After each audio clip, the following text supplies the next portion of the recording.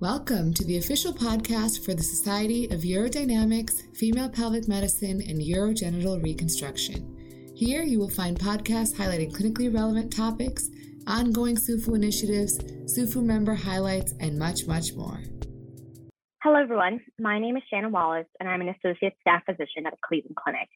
I would like to thank SUFU and Dr. Mary Rose Sullivan and Dr. Larissa Rodriguez for giving me the opportunity to talk to you all today about modulating bladder function with light, the application of optogenetics to the urinary system. So for this talk, I have no financial disclosures. So the objectives of this talk will be to provide a brief background on the technique of optogenetics, especially for those who may be interested in using this technique in their future investigations, and then to describe some of the recent studies that have applied optogenetics to better understanding and exploring the urinary system. And finally, to discuss some of the pros and cons of using optogenetics in our field. So briefly, as some background, biologists and neuroscientists have discovered that there are certain types of algae that produce a light-sensitive protein called an opsin. So these opsins are ion channels that open or close to allow influx of ions in response to specific colored light. So for example, there are sodium-gated ion channels that open when they're exposed to blue light at a certain wavelength, and then there are chloride-gated channels, ion channels that close when they're exposed to yellow light at a certain wavelength. And so neuroscientists recognize that if they inserted these opsins into the membranes of neural cells, then they could control the stimulation or inhibition of a nerve using light. So the challenge really is introducing the microbial opsin into a specific region of the organism in question. So one approach is to use an engineered viral vector. So DNA encoding the opsin is inserted into a viral vector, which is then injected into the central nervous system or peripheral nervous system of the animal. And then once this DNA incorporates into the native neuron, the cell's transcription and translation processes enable expression of the opsin in the neuron terminal as shown in this figure. The neuron can then be activated or deactivated when exposed to a specific wavelength of light. Another approach is the creation of transgenic mice, where the optogenetic actuator gene is introduced into the mice zygotes with a given promoter. So transgenic mouse models may be used to produce more stably reproduced mouse lines for optogenetic expression in specific cell types. Researchers may use transgenic mice when they want to examine large neural areas as they require much more widespread expression, and they may want to use viral expression when they're examining a single region of interest. And so a crucial first step for optogenetic experiments is selecting the appropriate opsin to use, either in a viral vector or in a transgenic mouse line. So in reflecting on the objectives of your experiment, you need to decide whether you want to activate or deactivate the neuron population of interest. You also need to determine how fast you want to stimulate the population of interest and at what specific wavelength of light will actually be required for optogenetic stimulation. And then the second step is deciding on a light source. So the choice is usually between using LEDs or a laser. So LEDs have a long lifetime, low operating temperatures, and they can be switched on and off with microsecond timing for pulsing protocols. But they do disperse light more so than lasers do, and lasers can focus light at a high intensity.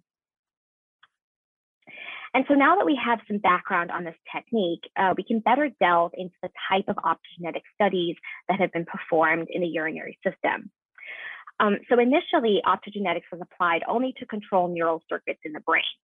And then it was used to modulate the activities of the spinal cord and peripheral nervous system. And now there are a number of studies which have focused on optically controlling the peripheral nervous system associated with the urinary bladder. But I will specifically focus on the work of Park and colleagues who used opsins to stimulate or inhibit contraction of smooth muscle cells in the bladder, and Samanini and colleagues who used an implantable, wirelessly powered optoelectronic system to manipulate bladder afferent expressed opsins. Mikko and colleagues who expanded on this implantable device to attempt to normalize bladder function, And then finally, on some of the work that I had done with my collaborators on peripheral neuromodulation of both bladder pain in a mouse model and diabetic cystopathy in the mouse model. So in 2017, Park and colleagues used both the viral transfection methods and the Cre-Lox-P transgenic system to both depolarize smooth muscle cells with channel rhodopsin 2, which induced bladder contraction, and then also to hyperpolarize smooth muscle cells with halorhodopsin to inhibit bladder contraction. And so in this representative image from their paper, you can see that when they used in vivo blue light illumination during cystometry, they actually induced vesicle pressure elevation and bladder contraction, as indicated by the asterisk on the graph. Also in 2017, Samaneni and colleagues aimed to optogenetically inhibit nociceptive sensory afferent with an inhibitory opsin to modulate bladder pain. So although Park and all were successful with their in vivo light illumination, the muscle and connective tissue surrounding the bladder can block applied light, which can really complicate optogenetic implementation. So in this study, these authors actually developed a fully implantable, flexible, wirelessly powered optoelectronic system, which was implanted over the bladder, as you can see in this image. And so they found that optogenetic inhibition of these nociceptive sensory afferents actually reduced both ongoing pain and evoked hypersensitivity in injured mice, but really had no effect on injured naive mice. So this same group then published a follow-up study using this technique in 2019, which was led by Mikkel et al.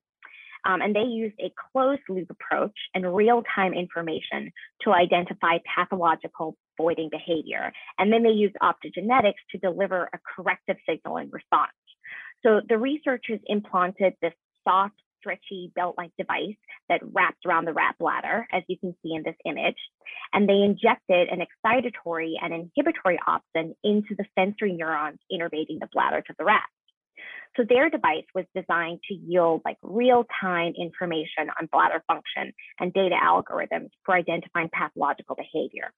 So for instance, when the bladder was empty too often, the device would send a signal that activated the LEDs to focus on sensory neurons in the bladder.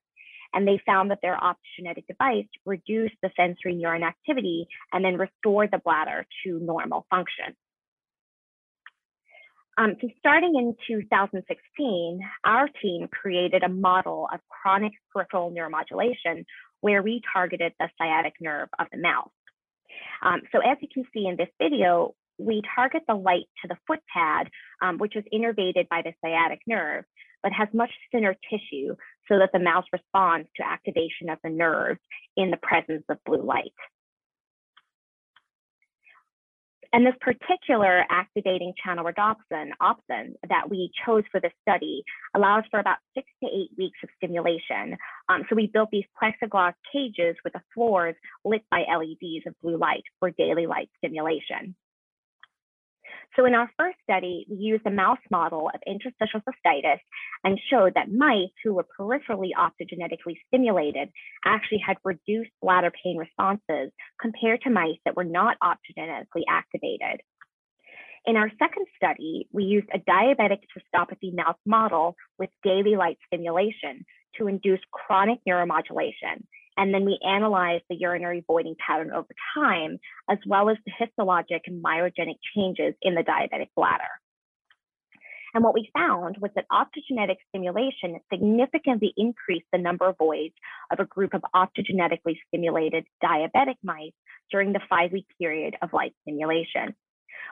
We also found that the diabetic mice who were chronically optogenetically stimulated also had higher levels of collagen 1 and collagen 3 mRNA expression than the diabetic mice who were not optogenetically stimulated.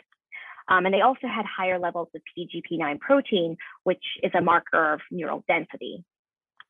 And so our second study showed that optogenetic neuromodulation of the diabetic mouse bladder with light stimulation both achieved a functional effect by showing an increase in the number of voids over time, and also a histologic effect by upregulating proteins of the extracellular matrix and neuronal innervation. And so hopefully this has provided a flavor in 10 minutes of a type of techniques and studies that have been done using optogenetics in the urinary system. So you can see that there are some significant benefits of the optogenetic approach, including being able to stimulate a very precise population of neurons. Additionally, optogenetics allows us to stimulate neurons repetitively over time and is a relatively non-invasive technique. The recent development of small implantable devices for optogenetic manipulation of the bladder really has the potential to open up new avenues of research into the pathophysiology as well as the treatment of disorders of the urinary system. So there are some downsides of the optogenetics that need to be highlighted. So firstly, the safety of the viral vector that is required for optogenetics in humans needs to be proved not only in the short term, but also in the long term. And this challenge remains a major one, especially considering that there are still no clinically implemented optogenetic applications in humans. Additionally, developing a method of sustained opsin expression has been challenging, especially one that can translate into a human model. And finally, efficient light delivery methods, especially ones that will work in humans, are still needed. So for example, the thicker bladder wall in humans would probably impede light transmission from an external implantable device, like the ones that were used in the rat studies, and so might warrant creation of innovative light delivery modes for humans. So in conclusion, optogenetics is an innovative technique that can permit specific, non-invasive, and repetitive stimulation to the neurons of the urinary system. This technique offers a novel way to understand the urinary system physiology and pathology, and optogenetics also has the potential for direct therapeutic application, as well as improving the development of new treatment strategies for urinary system disorders. So thank you for your time and attention, and I'm happy to answer any questions.